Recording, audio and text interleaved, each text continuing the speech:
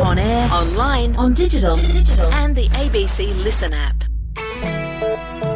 The Country Hour with Tony Briscoe on ABC Radio Hobart and ABC Northern Tasmania. Coming up today, Tasmanian growers continue to struggle with the wet paddocks. Our poppies will end up losing a hectare, maybe a hectare and a half of one paddock that the water's just sitting in. There's no weeds growing there, so I'm assuming the poppies won't be growing. But considering how wet it's been and the amount of rain we've had since we put the poppies in, I'm more than happy to take that as a win. And the new CEO of Poppy Growers Tasmania says the future for the industry looks bright. But as we learn to manage COVID, we will see more and more elective surgeries coming back onto the scene. That drop-off in demand through the decreased elective surgery numbers will start to pick up. A positive outlook for the Tasmanian poppy industry and still lots of issues with wet paddocks for grain and flower farmers. That story coming up in just a moment. G'day, Tony, with you on this midweek Wednesday, which does mean Richard Bailey and the livestock markets coming up. See what happened at Pararena yesterday. We'll also check what's happening with that up and down weather and a study on how voices can scare at least the deer away from a property. And apparently they don't come back. Plus your thoughts on any issue via the text line 0438 922 936 is that number, 0438 922 936. Wet weather continues to cause major headaches for farmers growing crops like wheat, barley and canola in the state. Growers in some of the key production areas like the Northern Midlands can't get onto paddocks to manage disease. Waterlogging is expected to write off some paddocks. Agronomist Michelle Hogarth says growers have some tough decisions to make about what's worth saving. Disease is probably the biggest issue. Continual wet conditions whilst cereals are in that stem elongation stage brings us at a high risk of rust and other disease pressures like that. So we've had some issues with waterlogging in some areas where there's been continual rains and even flooding to some degree.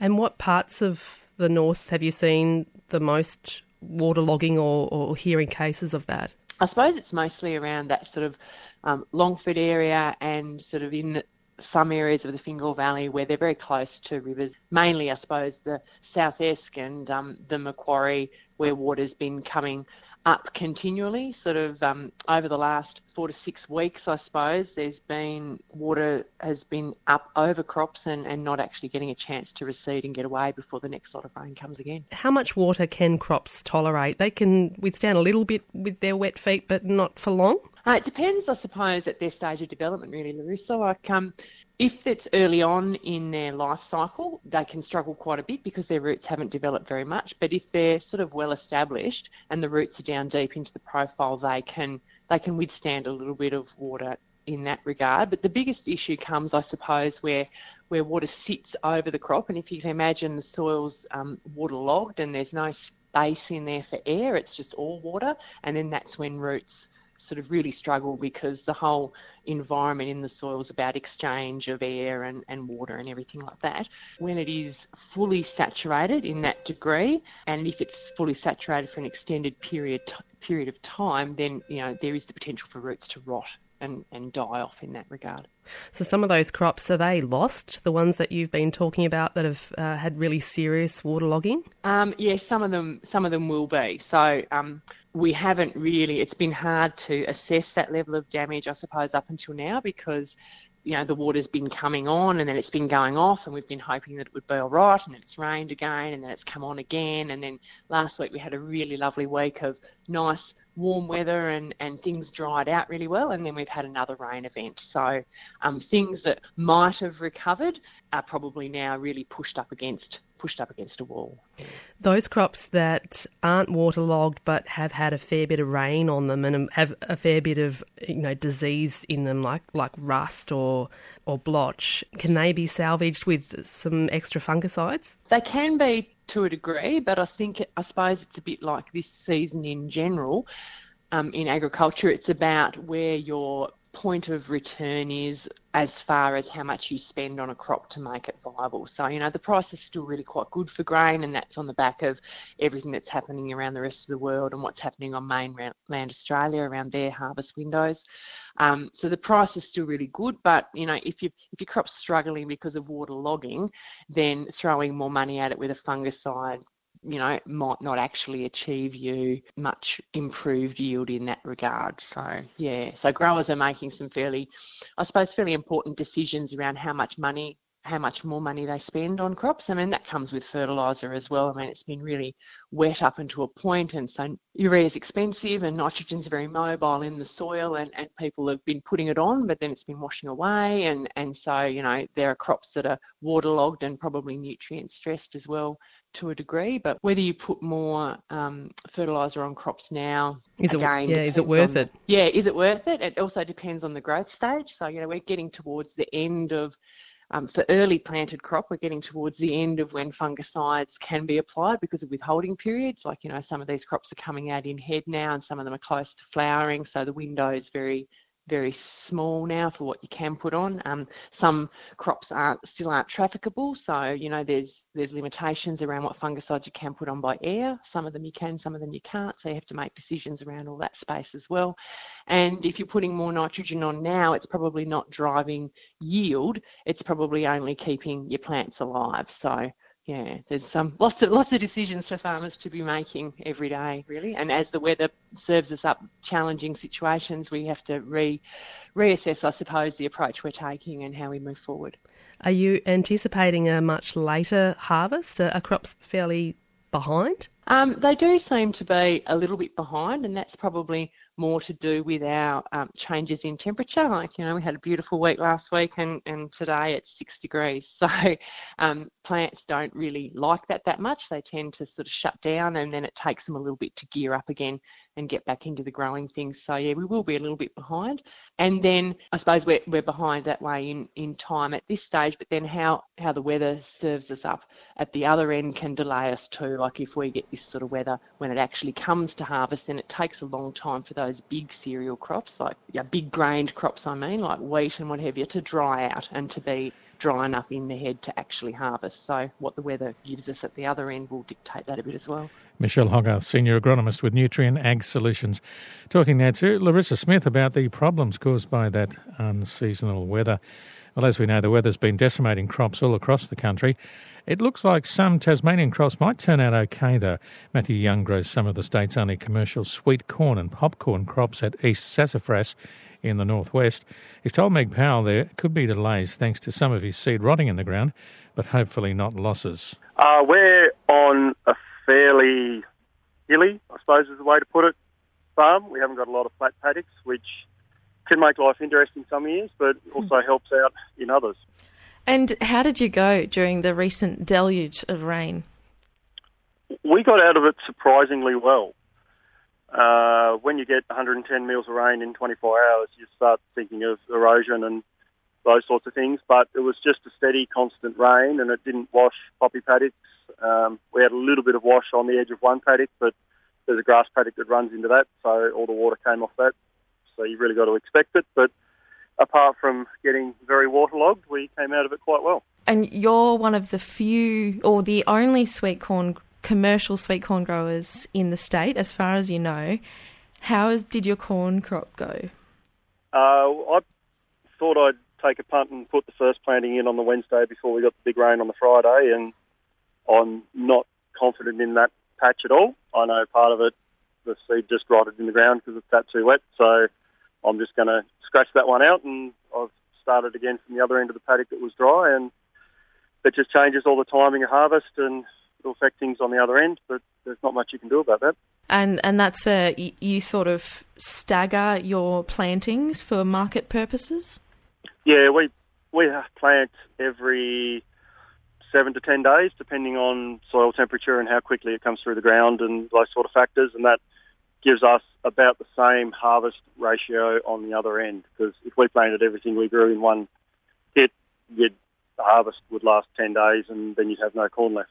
So, we try and stagger it, and it's worked pretty well for the last 4 or 5 years, and every year is different, so it's just another one. And you've grown quite a popular following at the markets down there with your popcorn kernels and your corn. Will you be able to meet demand this year? Are you hopeful that you will? Yeah, I've got no issues with how things are going to go going forward.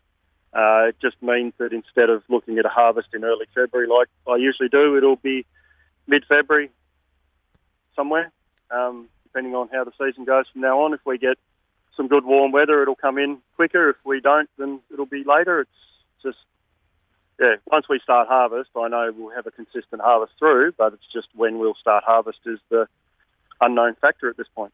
Yeah, it's the sweet corn side of things that, has the most effect because that is a weekly harvest. We harvest fresh daily to go straight into supermarkets, restaurants, farmers markets, wherever we're going at the time.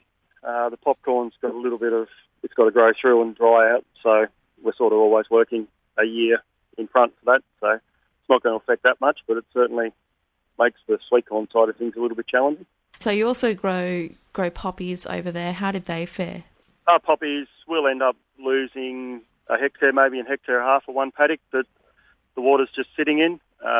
There's no weeds growing there, so I'm assuming the poppies won't be growing. But considering how wet it's been and the amount of rain we've had since we put the poppies in, I'm more than happy to take that as a win.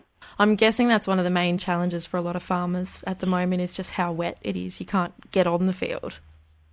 Yeah, well, that's it. A lot of people who have got crops in, you've still got to put your herbicide sprays over. You've still got to come in with fungicides when they're due. So it's managing logistics of actually getting over your paddocks. And I've sprayed this paddock of poppies and I literally just cut the corner and put a new set of wheel tracks in and hoped I could get through on the tractor without getting bogged and managed to. But I know people who are doing the same thing with early spud crops they got in. They've just cut corners and missed a whole portion of the paddock just to deal with later once it dries out. And that's about all you can do. You just got to manage what ground you've got and the crops you've got in.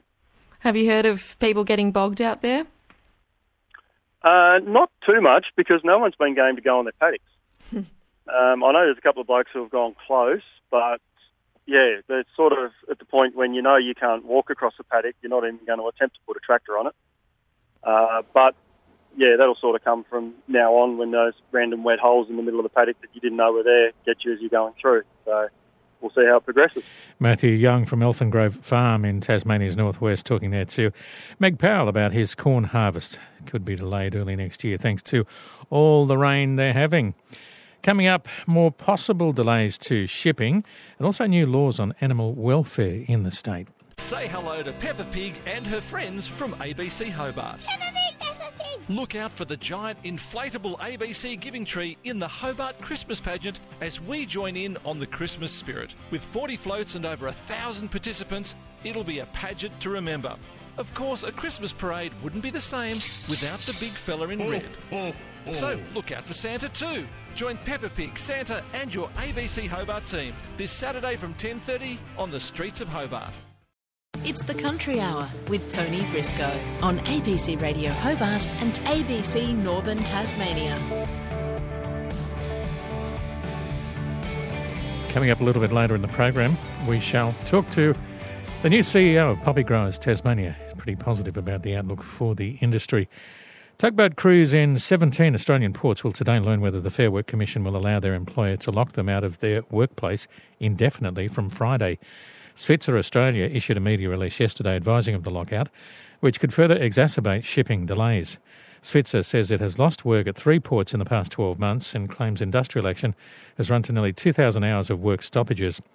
But as you're about to hear, Maritime Union of Australia National Secretary Paddy Crumlin claims the company is trying to starve out its workforce. So you're talking about, the big ports, iron ore, coal, LNG, then you're talking about terminals, the containers coming in and coming out, ports in Queensland, New South Wales. They're the largest towage company.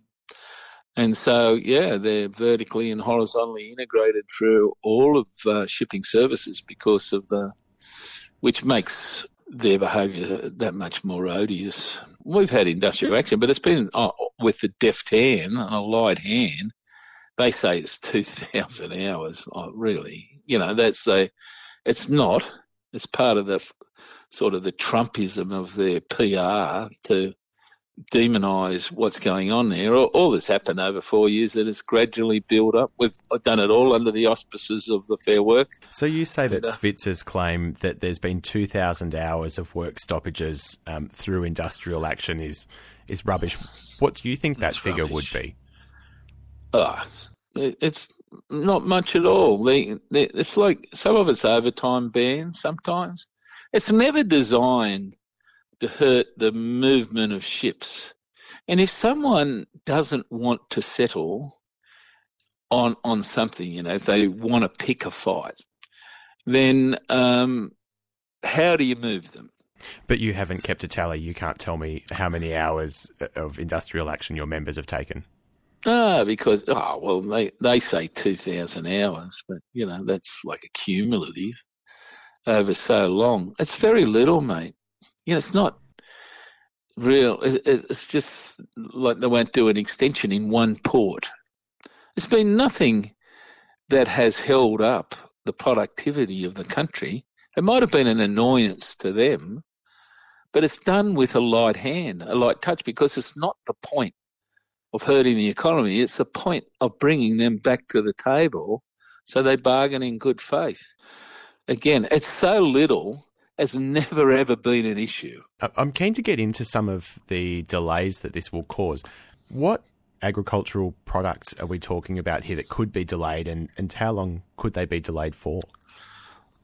Well, it depends how militant they want to be. They can just stop. They're locking out their workforce. They can't go to work to do their job. So all of the shipping where there's a Svitzer tug in 17 ports will not be going anywhere. The seafarers aboard those ships will be held hostage to it. The ships outside will be held hostage to it. The workforce can't access it, so it would affect much of the agricultural product. So what pay rise is on the table here for your members, or what part of what Svitzer is offering is not palatable to you? No, it is palatable. All those things are largely resolved. They've just been, there might be a few little gaps about, when it applies from, but they're around in the low, around the CPI. I think, and that's been running at about 2%. It's in that figure. There's never, like I say, if it was about wages, they'd be howling that. But they're not. They don't talk about that because there's basic agreement on the material framework, and it's consistent with community expectations. Obviously, the longer it goes on, the more inflation rises. Then the whole question then becomes more complex after 4 years. That's the Maritime Union of Australia National Secretary Paddy Crumlin speaking there with Peter Somerville. Overseas, and a former Secretary for Agriculture in the United Kingdom has delivered a scathing attack on the free trade agreement his country has signed with Australia. George Eustace, who was a Brexit campaigner and helped negotiate the deal, has criticised the UK for rushing into its first deal post-Brexit, and also former Prime Minister Liz Truss's role in the final negotiations. He's told the UK Parliament Australia should not have got such a good deal, particularly on beef and sheep exports. Unless we recognise the failures that the Department for International Trade made during the Australia negotiations, we won't be able to learn the lessons of future negotiations. And there are critical negotiations underway right now, notably on CPTPP and on Canada. And it is essential that the Department for International Trade does not repeat the mistakes it made. And so the first step is to recognise that the Australia trade deal is not actually a very good deal for the UK. It wasn't for lack of trying on my part. The UK gave away far too much for far too little in return. What would a good agreement have looked like? Well, it would have been having enduring TRQs on beef in particular, but probably also for sheep as well. The volumes probably would have started at around 10,000 tonnes per annum, rising after a decade to around 60,000, perhaps 80,000 tonnes. That's something that could have been manageable. We did not actually need to give Australia nor New Zealand full liberalisation in beef and sheep. It was not in our economic interest to do so, and neither Australia nor New Zealand had anything to offer in return for such a grand concession. And let us not forget as well that while we are about to open our market to unbridled access for Australian beef, Australia remains one of the few countries left in the world that maintains an absolute export ban for British beef. Not a single kilo of British beef is able to be sold in Australia since they maintain a protectionist ban using the BSE episode as a sham reason for doing so. That's British MP and former Agricultural Secretary for the UK, George Eustace, speaking in the UK Parliament, criticising that free trade agreement his country has signed with Australia. Coming up in just a moment, stronger animal welfare laws in the state. The ABC Giving Tree for 2022 has sprung to life. With the way the cost of living's going, a record number of Tasmanian families will rely on the funds raised by the ABC Giving Tree to be able to spread a little joy this Christmas. Donate now at abc.net.au/givingtree, and closer to Christmas we'll distribute your generosity to our partner charities. G'day, it's Helen Shield from Your Afternoon on ABC Radio Hobart. Please donate now, abc.net.au/givingtree. Coast to coast, this is the Country Hour with Tony Briscoe on ABC Radio Hobart and ABC Northern Tasmania. Interesting results of a deer study on a North Tasmanian farm coming up in the second half of the program. Well, changes to the Animal Welfare Act have passed through Parliament and are likely to become law in Tasmania today. Changes bring the Act in line with other states and gives animal welfare inspectors more power. Tasmania's Chief Veterinary Officer, Kevin DeWitt, spoke to Fiona Breen about some of the key changes. 8 of the 11 areas that were agreed to are significant improvements on the Act and make the Act more usable from an animal welfare inspector point of view. Does that mean more efficiencies? Yes, indeed. A good example of the type of issue that we have to deal with is the change that's come around in relation to proof of ownership of an animal, in that if we have a reasonable belief to say that an animal, obviously unidentified, belongs to somebody, we can sustain that as the basis for taking action. It's still a requirement of the process for the owner to be able to disprove that they had care or control of the animal, but it is a significant advancement from the position that we're in currently that says if somebody says, well, it's not mine, prove that it's mine. Okay, so this happened. This is an issue that comes up in terms of livestock? Yes, but for us, most often we're dealing with people who own small numbers of livestock and a range of circumstances. It's not likely to be an issue on a proper commercial farming enterprise. What can the agricultural industry expect in terms of the powers of inspectors to come onto their land? Has that changed at all? Yes, it has. It has been expanded, most notably in respect of dwellings. We now have an emergency entry power where the conditions exist, to create an emergency, can't find the owner, the owner's incapacitated or absent and so on, and action needs to be taken to rescue an animal, I guess is the best way to put it. It's not going to mean that we are just seeking to go onto places without just cause and willy-nilly. We also need to respect the biosecurity requirements that are in place. Are there any other important changes in this bill, in your view, that people should be aware of? Yes, there's lots. I mean, 8 out of the 11 areas are quite significant. Puts us in the same place as a number of other jurisdictions on the mainland, or in some cases exceeds what's in place in other jurisdictions. I recommend people to look at the consultation report that's on the Natural Resources and Environment Tasmania website. It's called Animal Welfare Act Amendment Bill 2022. Okay, one of the ones is power to require information. What does that mean? Yes, Fiona, that's a good example again. What it means is that we now have reach to people who might depart Tasmania. For them they are required under this Act now, as requested, to supply information, including documents that may relate to a matter. The other one, I'm not sure how many in the agricultural industry would use these, but pronged dog collars. Yes, that, Fiona, was the issue that attracted most comment, both for and against, almost equal numbers of submissions. and it led to a significant amount of debate in the lower and upper houses of Parliament. The original proposal stands, and it's a ban on the use of prong dog collars.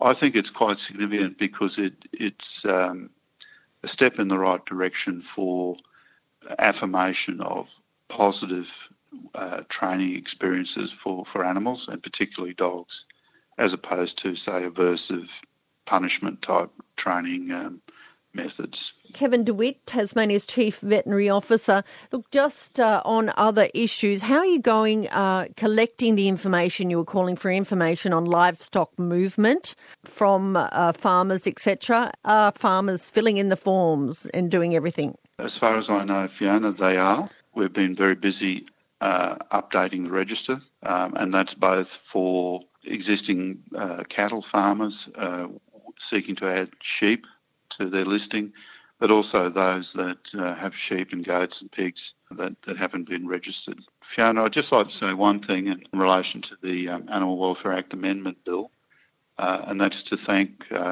particularly members of the Animal Welfare Advisory Committee, but also all those that took an interest and provided submissions. And I fully understand that not all the ideas were adopted and there'll be some disappointment, but as has been stated previously by others, this Act will continue to evolve in line with community expectations. That's Tasmania's Chief Veterinary Officer, Kevin DeWitt, talking to Fiona Breen about the changes to the Animal Welfare Act.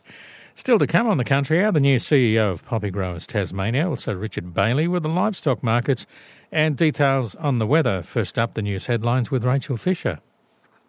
Thanks, Tony. In ABC News, in the Supreme Court in Launceston, sentencing submissions are underway for 4 people found guilty of the manslaughter of a northwest Tasmanian man. 23-year-old Bobby Medcraft died following an altercation in a Burnie Street in March 2020. 5 people pleaded not guilty to his murder. After 5 weeks of evidence, 5 were yesterday found not guilty of murder, but 4 of the accused were found guilty of manslaughter. The Wilderness Society is claiming victory in a legal battle over state-owned company Sustainable Timber Tasmania over the release of logging plans for forest coops in the Eastern Tiers. The Society fears Sustainable Timber Tasmania is unlawfully logging swift parrot habitat there. The environmental group had lodged an urgent application in the Supreme Court, but says the company offered to make the plans available a day before the hearing was scheduled. And US President Joe Biden has convened an emergency meeting of the G7 and NATO leaders in Indonesia. It comes after NATO ally Poland said a Russian-made missile killed 2 people in the eastern part of its country near the Ukraine border. Mr Biden and the other leaders are in Bali for the G20 summit. More news at 1. Time now to check the latest on the weather. Luke Johnston joins us from the Bureau. G'day, Luke. Hey, Tony, how are you going? Yeah, pretty good. Just trying to keep up with this weather. It's doing one thing one day, another thing the next, and something completely different. Boy, how are you going with it? I'm enjoying today. It's relatively quiet, so all the excitement from the last couple of days, our most recent event, is now over. We're just sort of in a little aftermath period. It's still pretty cool. You know, there was some decent rainfall. Probably a good place to segue into the rainfall observations. We had up to 9 a.m, the 24 hours to 9 a.m. this morning, around 63 millimetres at Friendly Beaches. Eaglehawk Neck had 60 millimetres, Bream Creek 57. This strip up and down the middle part of the east coast had between 30 and 40 millimetres, so that was where the focus was yesterday. But just about everywhere except for the north and northwest coast received some rainfall up to 9 a.m. Since 9 a.m, we've just had a few relatively light, insignificant showers, mostly about the west and south, and that's pretty much the story for the rest of today. Just a few light showers about the west and south, extending over the northern half of the state this afternoon, but not significant falls by any stretch, and much more likely in the northeast than in the northwest for the remainder of today. Yeah, we need a long break between rainfall events, but it's not going to happen, is it? No, not really. So we'll have a couple of days to help recover. So all the water in the river systems is working its way down the river systems. So at the moment we've still got a moderate flood warning for the Macquarie, Jordan and South Esk rivers, although the Jordan's due to be finalised, and I think the South Esk will be downgraded to minor by the end of today. Minor flooding occurring in about to occur in the Meander River and the North Esk River, although I think the North Esk is about to be finalised. The generalised flood warning for the Cole River should be finalised later today, and the flood watch for the southeast and Derwent catchment should be finalised. With any luck, we'll be out of flooding lands, flooding territory before the next event, which is potentially slated for Saturday or Sunday. Yeah, so a couple of break days, some light showers around tomorrow with a high moving towards us from the west. A couple of light showers about the west and south in the morning, developing about the east in the afternoon, and then clearing away from the west. Friday, high sitting to our sort of southeast of Tassie. A few more light showers about the east and north, but nothing too significant. Saturday is going to be a really nice morning. Its temperature is expected to reach into the low to mid-20s in the south on Saturday, and then some showers or rain arrives from the northwest during the afternoon and extends statewide in the evening. Wettest period looks like early Sunday morning with the front crossing us.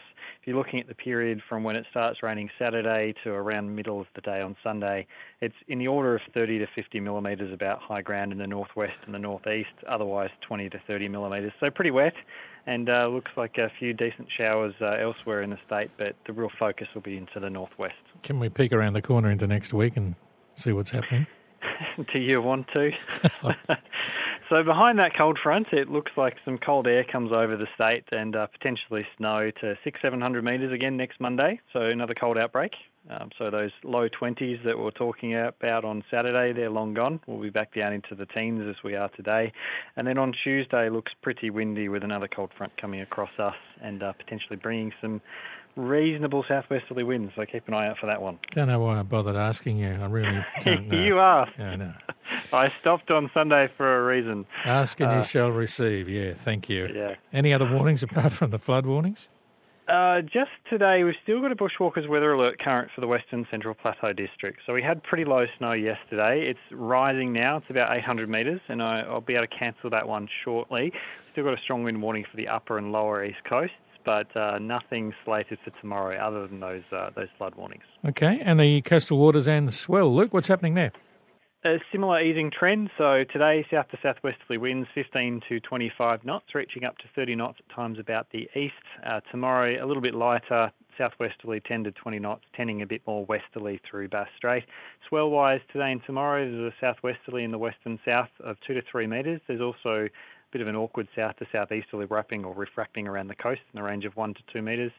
Through the north today, westerly up to 1 metre. Tomorrow, confused below 2 metre. We start to get an easterly and a westerly, both below 1 metre. The east coast today and tomorrow has got a southerly in the range of 1 to 2 metres coming up the coast.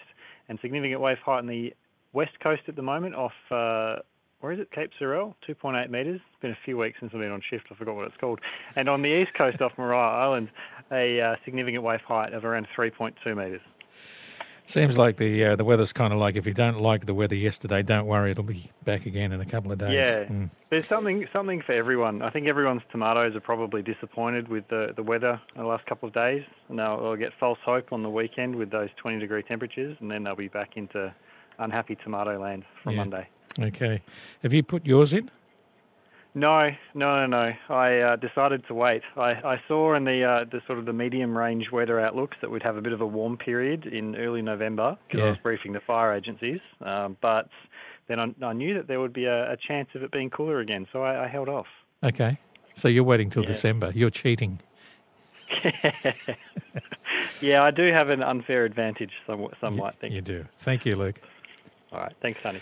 Luke Johnston from the Bureau with all that information. Some of it you probably don't want to hear, but anyway. We're going to have rain, haven't we? It's just a pity. It keeps coming back at the rate of how it does come back. Anyway, hope you're coping out there, whatever you might be doing.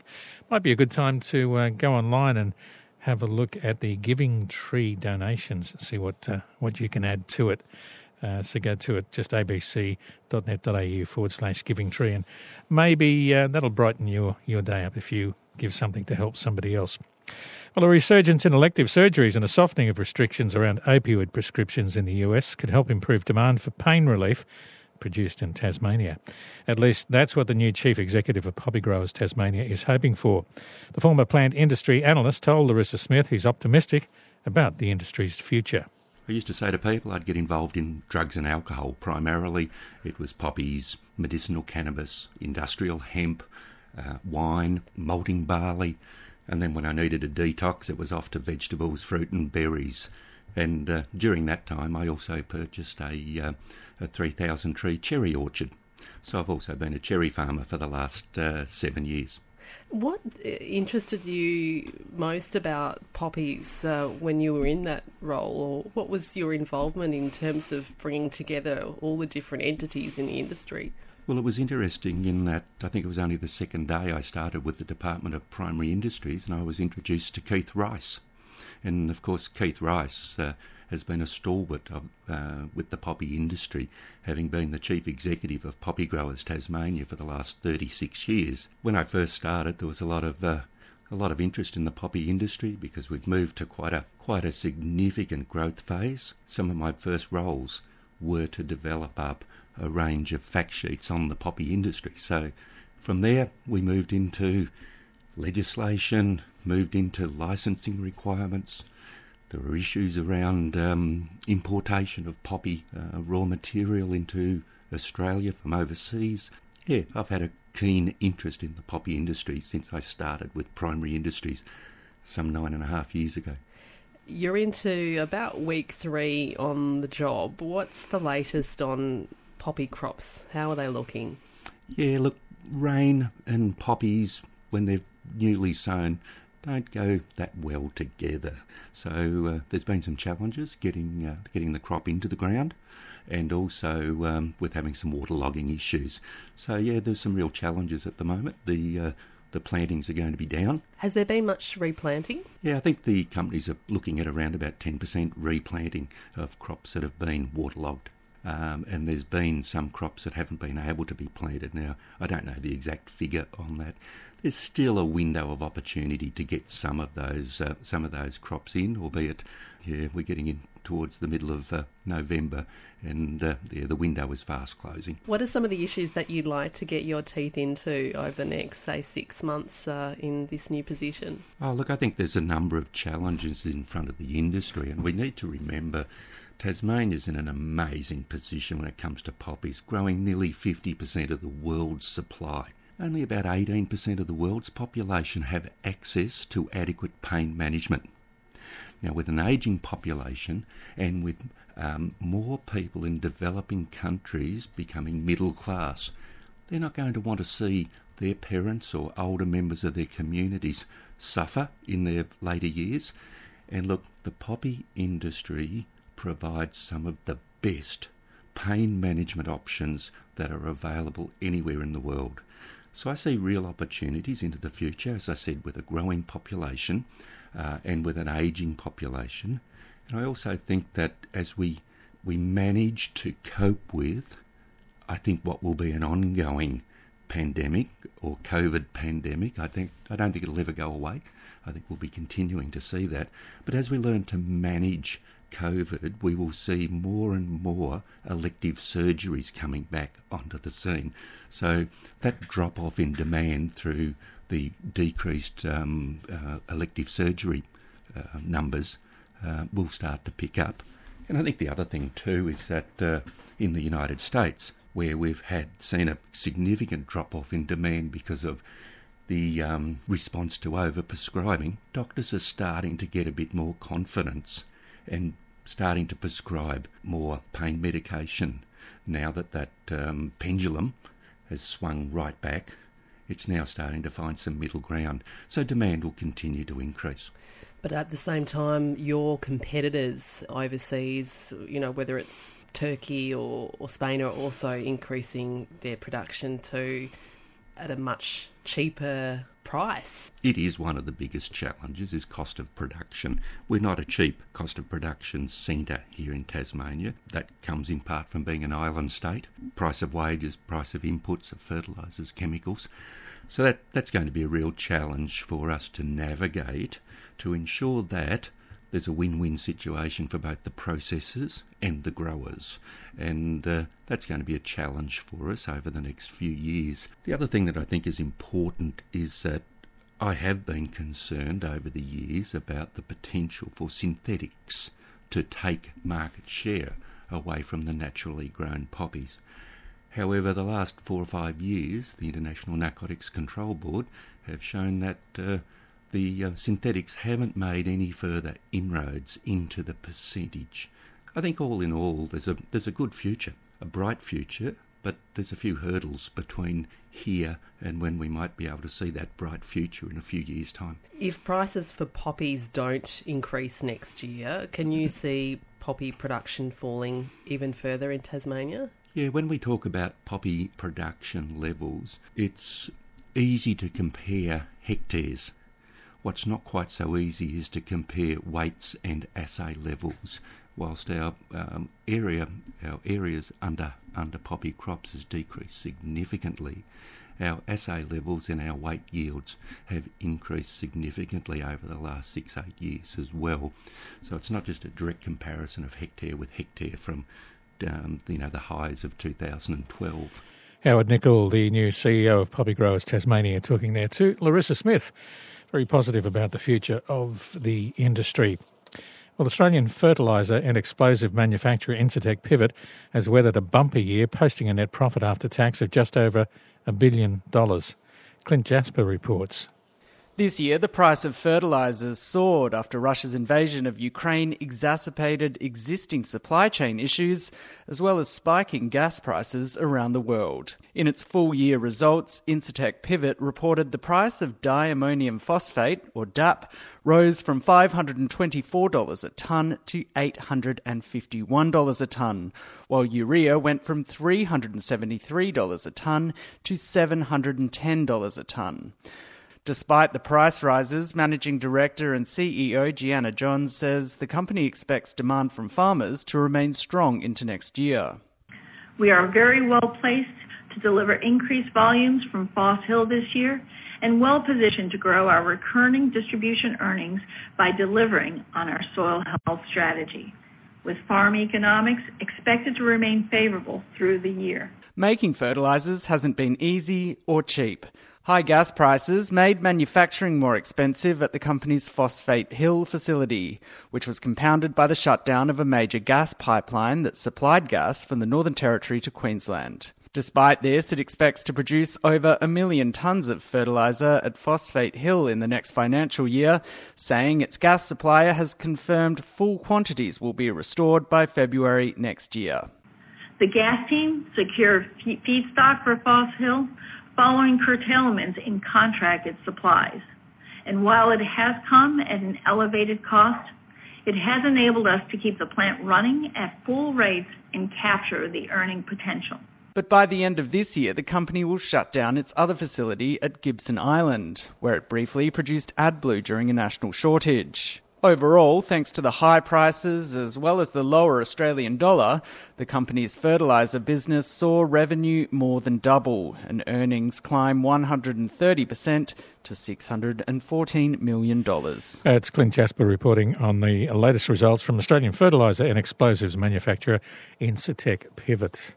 Coming up, a new study on deer and how they love or don't love listening to the radio. Say hello to Peppa Pig and her friends from ABC Hobart. Peppa Pig, Peppa Pig. Look out for the giant inflatable ABC giving tree in the Hobart Christmas pageant as we join in on the Christmas spirit. With 40 floats and over 1,000 participants, it'll be a pageant to remember. Of course, a Christmas parade wouldn't be the same without the big fella in red.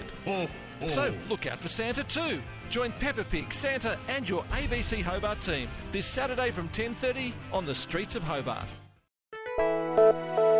Coast to coast, this is the Country Hour with Tony Briscoe on ABC Radio Hobart and ABC Northern Tasmania.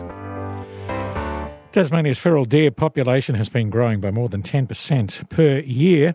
Now a UTAS researcher has come up with a quirky way of controlling them, and the answer could be found right here at the ABC. News reporter Alison Costello reports. It's evening on a Tasmanian farm. These deer thought they were alone until... In Melbourne, up to his elbows in buttery, slippery, oozing paint. Richard Feidler strikes up a conversation. They wait. Then another voice sends them scuttling. I imagine Whitlam's true believers in those early days scratching their heads trying to understand what had just happened. Lucy Turnbull's honours project was to explore the effect human voices have on fallow deer. In Melbourne, up to his elbows in buttery, slippery, oozing paint. Deer numbers were significantly reduced by the sounds of humans. By 50%, according to her research. She's hoping, in the face of an exploding deer problem in Tasmania, it will help landowners protect places of value, whether they're farms or forests. We thought that potentially it could be used as a management technique to, basically as a sound barrier to keep deer out of certain areas like the Wilderness World Heritage Area. Using camera and sound devices, for nearly 6 months, Lucy monitored feral deer on a sheep farm in Tasmania's Northern Midlands. When deer were detected, on came the radio. Some young people who are taking historic court action against billionaire Clive Palmer. Lucy used the noises of sheep, which deer on this farm are used to, as a comparison. While animal noises simply drew a crowd, ABC presenters had quite the opposite effect. Manta rays use facial expressions to greet their mates. On summer nights, I sleep naked in Jerusalem. Even when they didn't run away, Get back on the boat where I started vomiting and didn't stop for hours. it still disrupted their feeding. 3 months into the project, Lucy took some of the sound machines down. That way we were able to measure whether deer numbers recovered in the time after we removed the sounds of humans, which they didn't. She doesn't expect this technique alone will protect land from fallow deer, but on its own, All of the theories scientists have developed over the centuries, it does a pretty good job. See, they probably weren't using the country hour. The deer would sit down and listen, wouldn't they? That was news reporter Alison Costello reporting in a quirky way researchers have been keeping deers off certain farms. A little bit of the ABC. Honour student Lucy Turnbull from UTAS has been conducting the research, which was on a farmland in the Northern Midlands, and Alison spoke to the farmer, Julian von Bibra. We recognise that private landowners in research and are happy to engage with all opportunities that might be good for conservation outcomes as well as primary industries.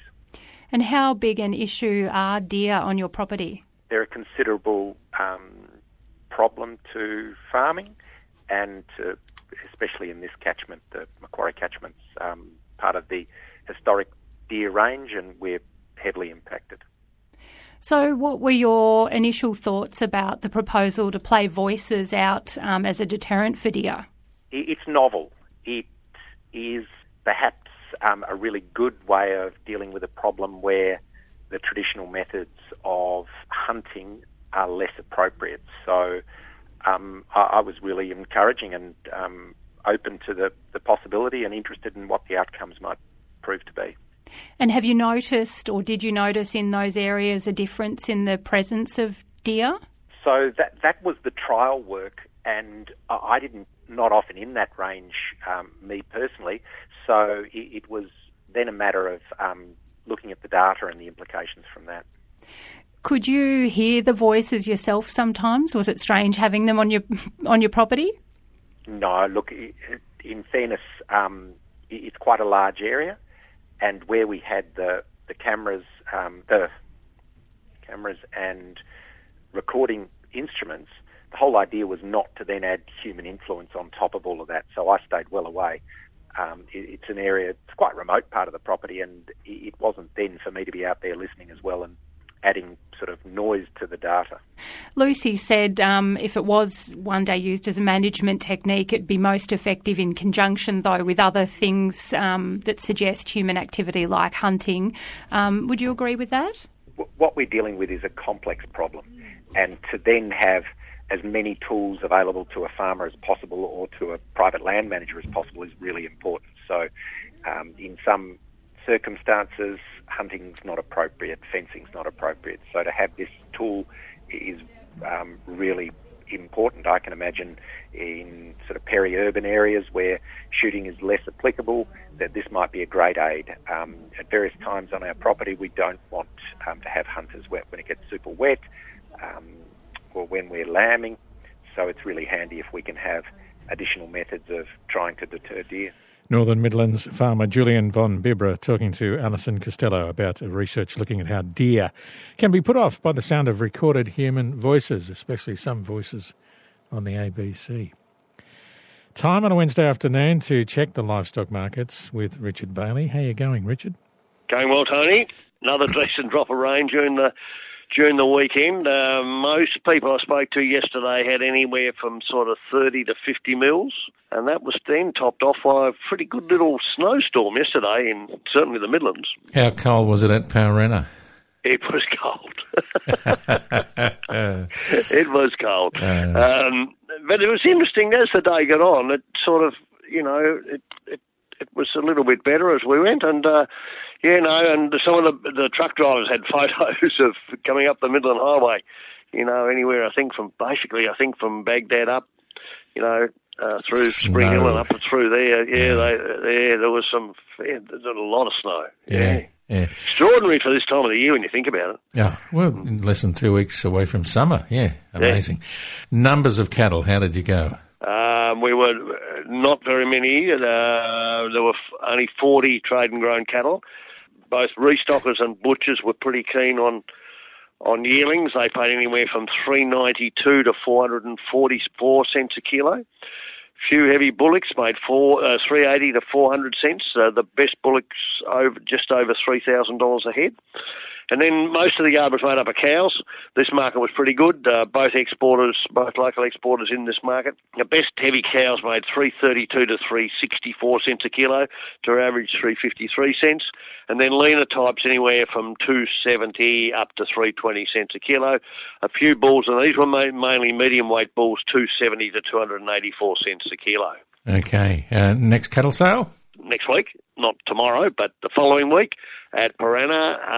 The story is there'll be somewhere between 1,000 and 1,400 cattle, I think. Normally, if they're saying that, they'll be probably closer to 1,400 than not. So that'll be a pretty interesting day, I reckon. There's a lot of grass around. Some of these guys are going to have to buy cattle to feed them. And lamb and sheep, what happened there? Okay, lamb market, the numbers were much less than last week because last week we did have those big runs of store lambs. There were 967 lambs, which is 1,200 less than last week. This market was generally cheaper across the board following interstate trends. The best of the new season's lambs made anywhere from $148 up to $160 a head, and then restockers bought lambs from sort of $140 to $150 in that sort of bracket. Then in the old lambs, the best old heavy lambs, the heavy old lambs made $164 to $172, trade $126 to $140, and then light trade, these are the lambs that were considerably cheaper, anywhere from $100 to $150. Big range there, but a big range in quality as well. And then light MK lambs anywhere from $80 to $104. Obviously, old lambs at this time of the year, are starting to get pretty poor in quality generally, although there were some those heavier lambs were good quality lambs. Over in the mutton yard, 753 sheep, just a few more than last week. This market was also cheaper. Heavy sheep made $104 to $120, medium weights $94 to $118, and light sheep $50 to $82. Tony, I reckon this mutton market is probably as cheap as I've seen it in, 2 or 3 years. It's just following on from what's happening interstate. The word is that they're struggling to sell it at the other end, unlike lambs that they can sell any amount of. They say there's a lot of chillers that have got a lot of mutton in them, and that's causing a bit of angst there. I think also some of the big works, I think, are concentrating on killing lambs rather than mutton. The best ewes yesterday, and they were heavy ewes, only made $120, and a lot of those sheep are around about that $100 to $105 a head. Yeah, and what you were trying to say before about the older lambs, were they getting a bit longer in the two-tooth? They're getting very close to two-tooths. All right, we'll talk to you Friday, Richard. Good on you, Tony. Yeah, and Richard Bailey will check the mainland markets when he does return on Friday. And just a quick note for your diary, the Oatlands Sheep and Lamb Sale, which was due to be held at Oatlands this Friday, has been transferred to Powrena Sale Yard starting at 10 a.m. So don't head out to the Oatlands Sale Yards. You'll be there all on your lonesome. This Friday, the Oatlands Lamb and Sheep Sale, Powrena Sale Yard starting at 10 a.m. And as I say, Richard will be back on Friday with all the details of what's happening with the livestock markets on the mainland. Go to our ABC Rural online page. You'll see that fabulous deer story about the deer listening to ABC radio and running away, and plenty of other great stories as well. That's the program for today. We'll catch you after midday tomorrow.